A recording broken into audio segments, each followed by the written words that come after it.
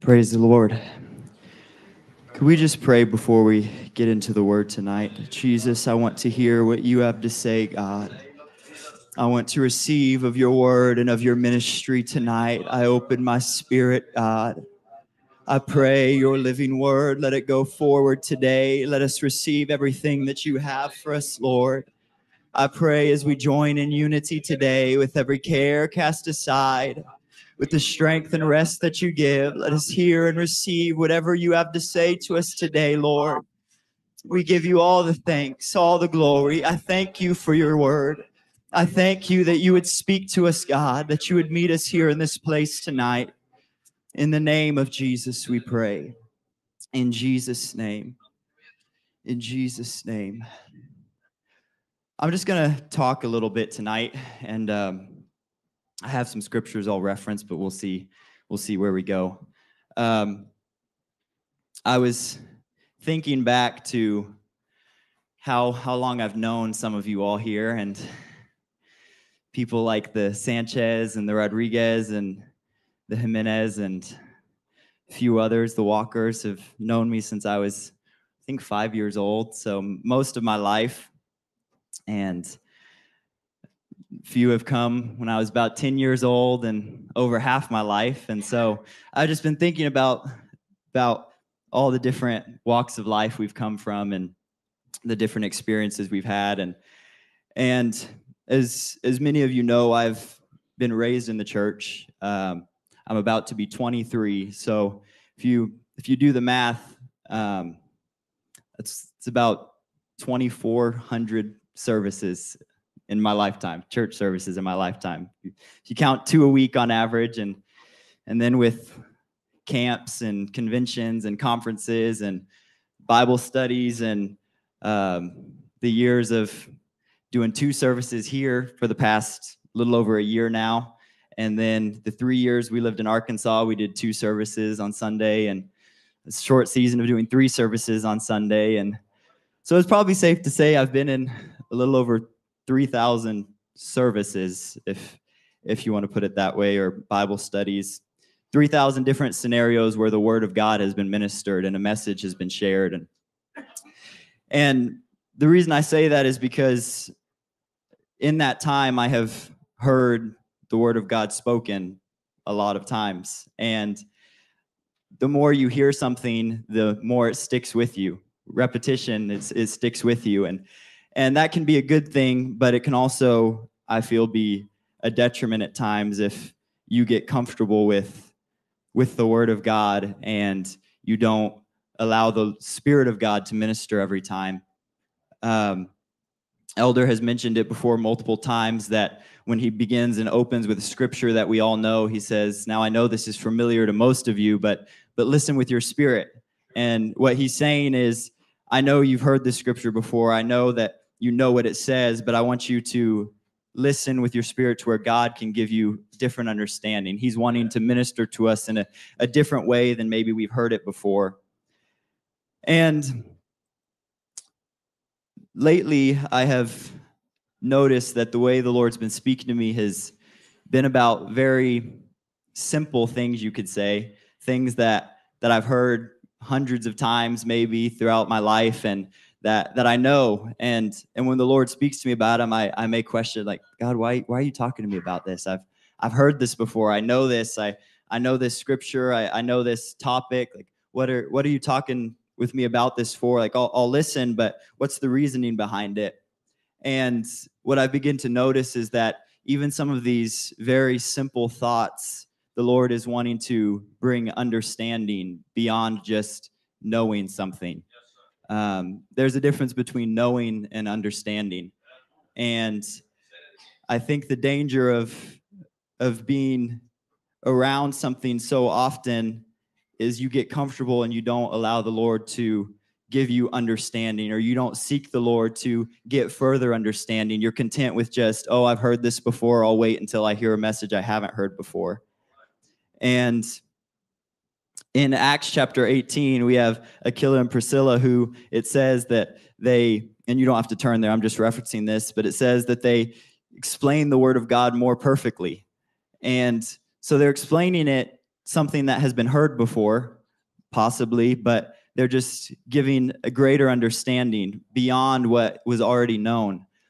And that's a place I want to be in. I want the Lord to be able to speak to me even about things that maybe I feel like I know or have known my whole life. I want him to be able to completely change my mind and my perspective on a scripture. He'll never say something that contradicts his word. So if that starts to happen, then that's not the Lord speaking to you, or you just have had a completely different perspective than what the scripture actually meant. But I want to receive what the Lord has for me.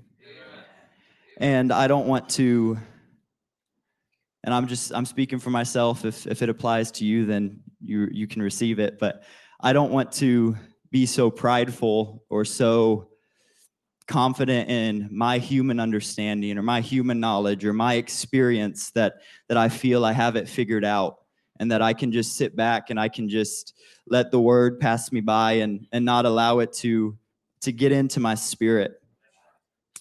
And what I feel the Lord has been dealing with me about is such a simple topic, but I can confidently say that this one thing that I'm seeking to get in my life, that I'm seeking to establish in my life, that if we can establish this one thing, it can, and it not just can, it will dramatically change every aspect of our lives.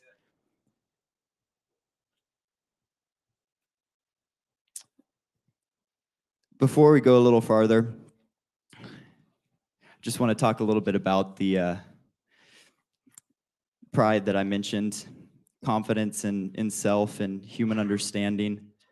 We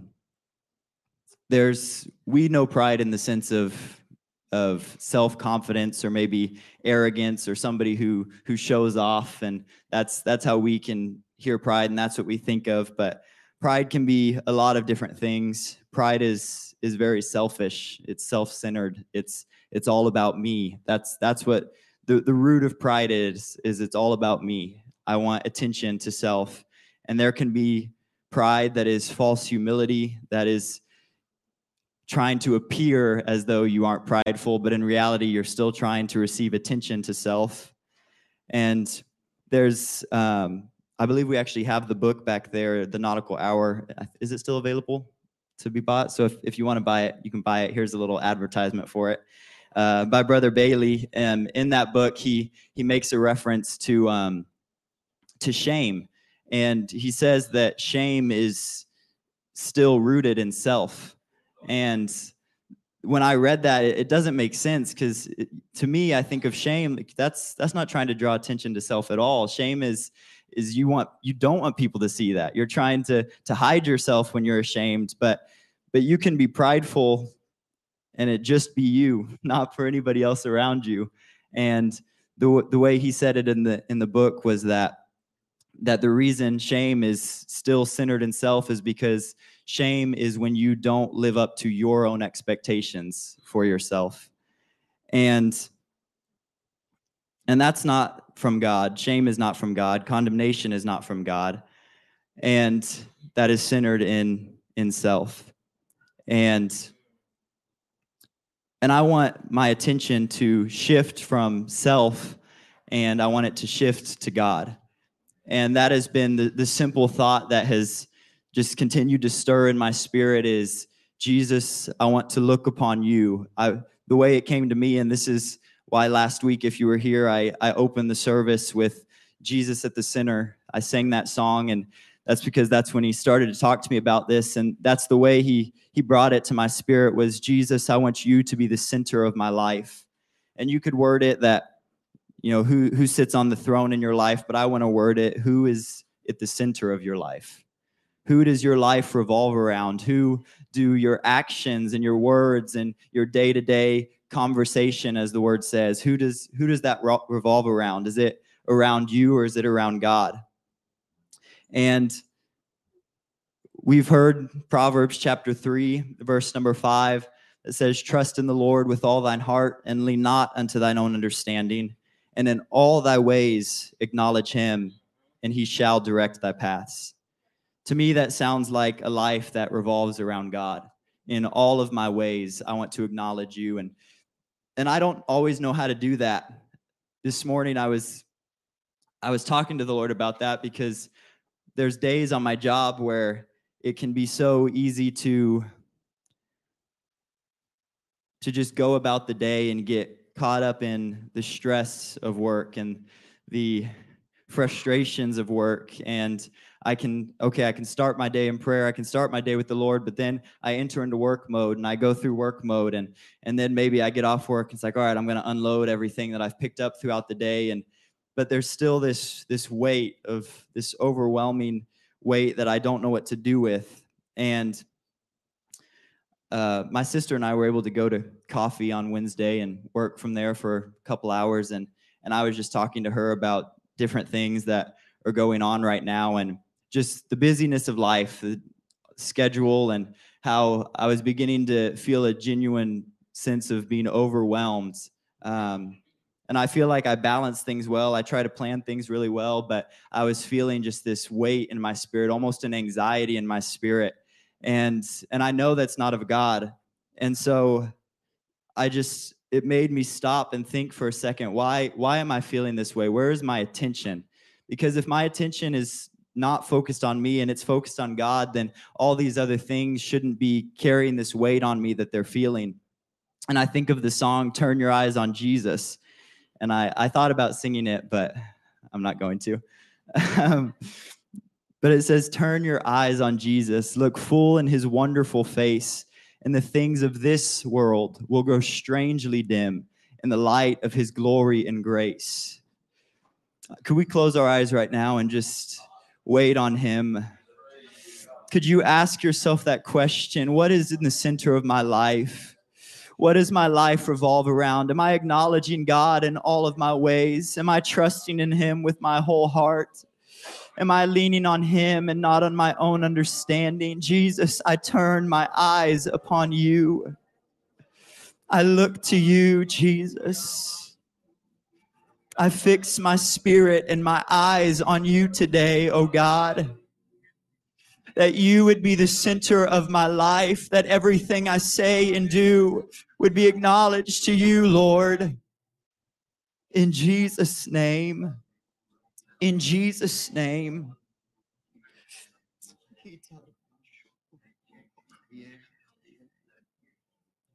In Jesus' name, we worship you, O God. We praise your holy name. We praise you, O God. Jesus' name. Thank you, Jesus. The scripture came to my mind in Genesis. I was thinking of the story of Adam and Eve in the garden when they sinned. If we could actually put that up there, I believe it's Genesis chapter 3. I can't remember what verse it starts on.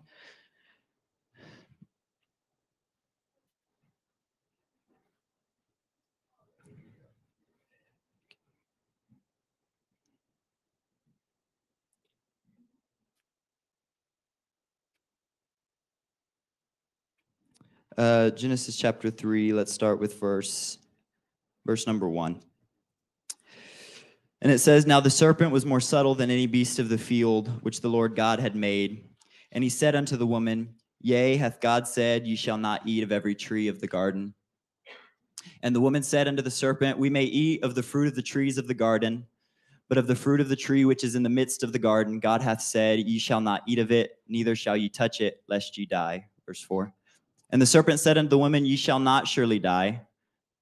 For God doth know that in the day that ye eat, then your eyes shall be opened, and ye shall be as gods, knowing good and evil.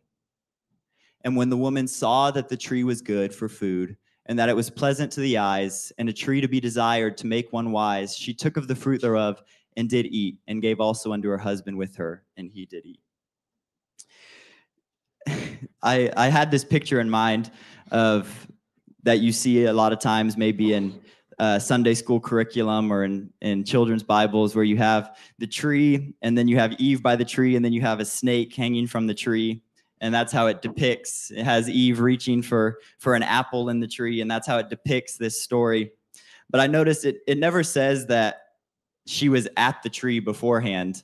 It never says that she was right there by the tree when the serpent began to tempt her. But what I realized is Satan planted the thought in her mind. And then it says when she saw the tree that it was good for food. So what that tells me is, and maybe it was by the tree, maybe it wasn't, it doesn't say, but if she wasn't by the tree when the serpent began to talk to her, then that means she went out of her way to go look at this tree after the thought was planted. That she put herself in a situation to see this tree and to continue to allow the thought in her mind of, well, maybe I can't eat of it. He said I could. You know what? I'm just going to go look at it. Maybe she didn't have the intention to actually eat of it when she walked to it, but maybe I'll just go look at it and see if what he said actually is true, if it looks like it's good to eat. And as we just read in verse 6, she saw that the tree was good for food and that it was pleasant to the eyes and the tree to be desired to make one wise. That sounds like she was thinking about herself. She saw that it was good for food. Well, that probably tastes good. I mean, I can eat of every other tree in this garden, but I haven't tried that yet. I wonder what that tastes like. I wonder what that would be like to try this fruit. I mean, it looks good. My eyes aren't deceiving me. It looks good, but maybe it actually is. I'll taste. I'll only take one bite. I won't eat the whole thing. I'll take one bite. And the other part is a tree desired to make one wise. That's something I think we all want. We want wisdom. And again, it was the deception of Satan to her, saying, it looks good. It's good to eat. It'll make you wise. He was appealing to self. He was appealing to her flesh. But what she didn't consider was the detriment that it would have to their relationship with God. We know the scripture that says he was sent to seek and to save that which was lost. And we've heard it spoken before, to restore the relationship with man that was lost in the garden. That's what God is desiring to restore. But it's hard to do that when our eyes are fixed on other things, when our eyes are focused on what is appealing and pleasing to ourselves, to our desires. But what I believe is that if our eyes would be fixed on Jesus, if we would look to him, as that song says, if we would look upon him, that the things of this world and that everything around us, the deceptions of this life of sin and of the flesh, they would begin to fade away. And as I mentioned, the struggle of focusing on the Lord sometimes with my day-to-day work life, I just begin to pray this morning, Lord, I don't know how to keep my eyes fixed on you with all these things going on around me. I don't know how to keep my eyes fixed on you when my mind is overwhelmed with these different jobs I'm working on. And how do I stay focused on you? What does that look like? And I admitted that, Lord, I don't know how to do this on my own. And I need you to help me to stay focused on you. Help me to keep my eyes focused on you. Hebrews 12, it says, looking unto Jesus, the author and the finisher of our faith, who for the joy that was set before him endured the cross. And what I believe is that obviously the Lord is an example to us. Jesus walked this earth as an example to us of how to live. And as Jesus did, we can endure some things when our attention is focused on the right thing. If we're looking at everything going on around us and we see the things going on in this world and the corruption and all the sin and all the wicked things going on in this world, it's easy to get worried. It's easy to fear. It's easy to be unstable. But when our eyes are fixed on Jesus, we can endure some crosses. When our eyes are fixed on Jesus, we can put ourselves on a cross. And when we look at Jesus, because he was the example. And as it says, for the joy that was set before him, we can endure tribulation. We can endure weights and trials that will come, because for the joy that is set before us, when our eyes are fixed on him, we're pressing towards the mark of the prize of the high calling of God in Christ Jesus. That is what we're focused on. That's what we're pressing on to. Our goal is relationship with him. And when our eyes are fixed on the goal, the things around us grow strangely dim. And we recognize that the sufferings of this present time, they're not worthy to be compared, because we have a goal, we have a prize, we have a mind set on Jesus Christ. And that has been my prayer, that, Lord, I would set my eyes on you, It changes every decision that we make when our eyes are fixed on him, because it's no longer making a decision for ourselves, but it's looking to him and it's recognizing, Lord, before I make this decision, before I act on this desire, how does it affect you, God? Would this divide me from you? Would this separate me from you? Would this hinder my walk and my calling with you, God? Lord, I pray that my life would be nothing and that you would be everything, Lord. That my eyes would be fixed on you and I wouldn't do anything that would cause a division in my relationship with you. God, I don't just want to reach to you when it's convenient or when I stumble, but God, when temptation would arise, that I would be looking to you, that I would recognize that you are more important than anything of this life, God, and that this life is temporal. We are in this world, but we are not of this world. So we press towards the mark today. We look to you as an example, oh God, pressing on to what you have us called to. Separating ourselves unto you, O Lord. Denying our flesh, bringing our flesh into subjection, feeding our spirit through prayer and through the word, to build that relationship with you, to know you, God. Lord, I know about you. I want to know you. Your depths are unsearchable, God. I never want to be content with where I am, but to continue to press on, to continue to draw nearer and closer to you every day. In Jesus' name. In Jesus' name. One more story I want to reference is in Matthew, when Jesus goes to the garden and takes his disciples with him, and he tells them to wait, and then he takes Peter, James, and John further into the garden, and he says to stay here and watch with me.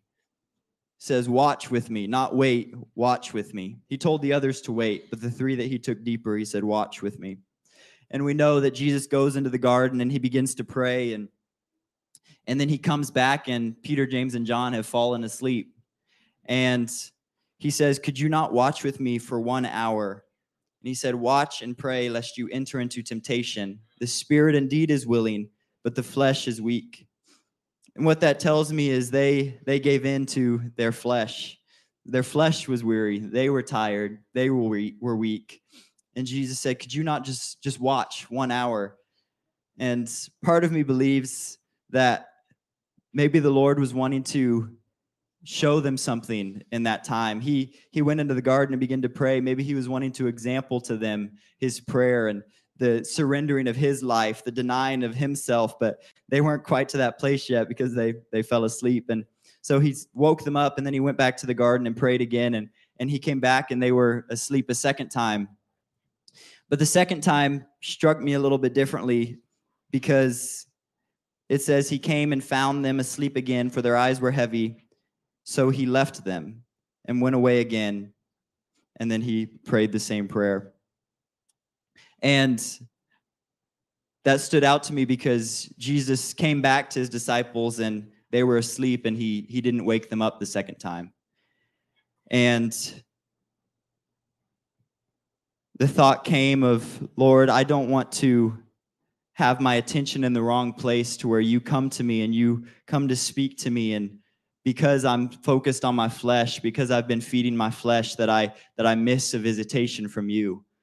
And I know that the Lord is always with us, that he never leaves us, never forsakes us, but there are times where the Lord asks us to just watch, just wait, just look upon me, just wait here with me a little longer for just an hour, just wait. But maybe we're tired and we grow weary and our eyes are looking in other directions. We think, well, I've been here 45 minutes, and so I think that's a good amount of time, so I'm going to go about my day. But what if the Lord said 1 hour? What if you were just 15 minutes away from the Lord coming and speaking to you? In Jesus' name, could we examine our hearts tonight and allow the Lord to examine our hearts? Lord, my flesh is weak. My spirit is willing, but my flesh is weak. I pray the casting down of my desires, the casting down of my wants, of the things that are pleasing to me, of the things that feed my flesh that are temporal. And I pray a heart and eyes that are fixed on you, a heart and eyes that are able to wait, to draw near to you. God, you have already given your life for me, so I can give this to you. Lord, there's nothing I can do that is enough to be compared to what you've already done for me. So I look to you. I turn away from this world. I turn away from the desires of this life, Jesus, and I look to you. In Jesus' mighty name. In Jesus' name. Thank you, Lord. Thank you, Jesus.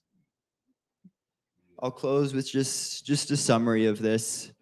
When you go about your day, I challenge you to look at everything through the lens of what God would ask of you, to seek the Lord in everything. As it said in Proverbs chapter 3, in all of your ways to acknowledge him, and he shall direct your paths. When you are faced with question and uncertainty and you don't know what to do, don't keep Jesus just at a safe distance to where when those come, you can look over to him and ask him for direction. But when he's at the center of your life, when he is what you're pressing towards, you never have question of where to go or what to do because your eyes are stayed on him. And when you know that you're pursuing him, there's no doubt in your mind of if you're doing the right thing or not, because he's the goal. He's the prize. Relationship with him is the prize. And in this hour, for the body that is going to grow, as the harvest is happening, we need to have our eyes fixed on the right thing, because when others come, they're going to see our lives and they're going to see the example we set. And if we're focused on self, then that's not how the church is going to grow. That's not how God's kingdom is going to grow. But he has to be the center of everything that we do. In Jesus' name. I'd like us to stand together, please, right now. Amen. There's a beckoning of the Lord to reprioritize. It's really what it is. It's a reprioritizing. And it is the conviction of his Spirit on our lives.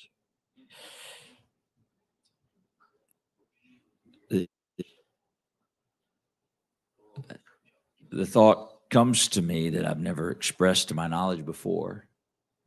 He will either be a God of convenience or a God of control.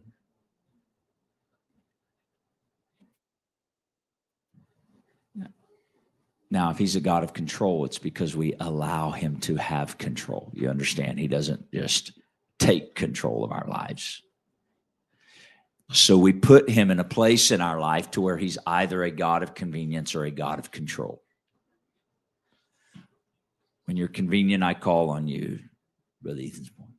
Or no, you control my life. I submit and surrender control to you of my day, of my actions, of my attitude. You have permission to change my plans because I want you to have control of my life. He knows you have to work if you have a job. He understands all, but I want you in control on my job. I trust and believe that you'll direct my conversations and my interactions. I trust you to do all of these things. And I seek to be sensitive to you in all these things. I have an awareness of your desire to lead my life. Why? Because my life revolves around you. You're the center. It's not even my life. It's your life. That's where he's trying to bring this up, to where it's not even my life. My plans, I got all this going on. I feel like sometimes the Lord says, settle down.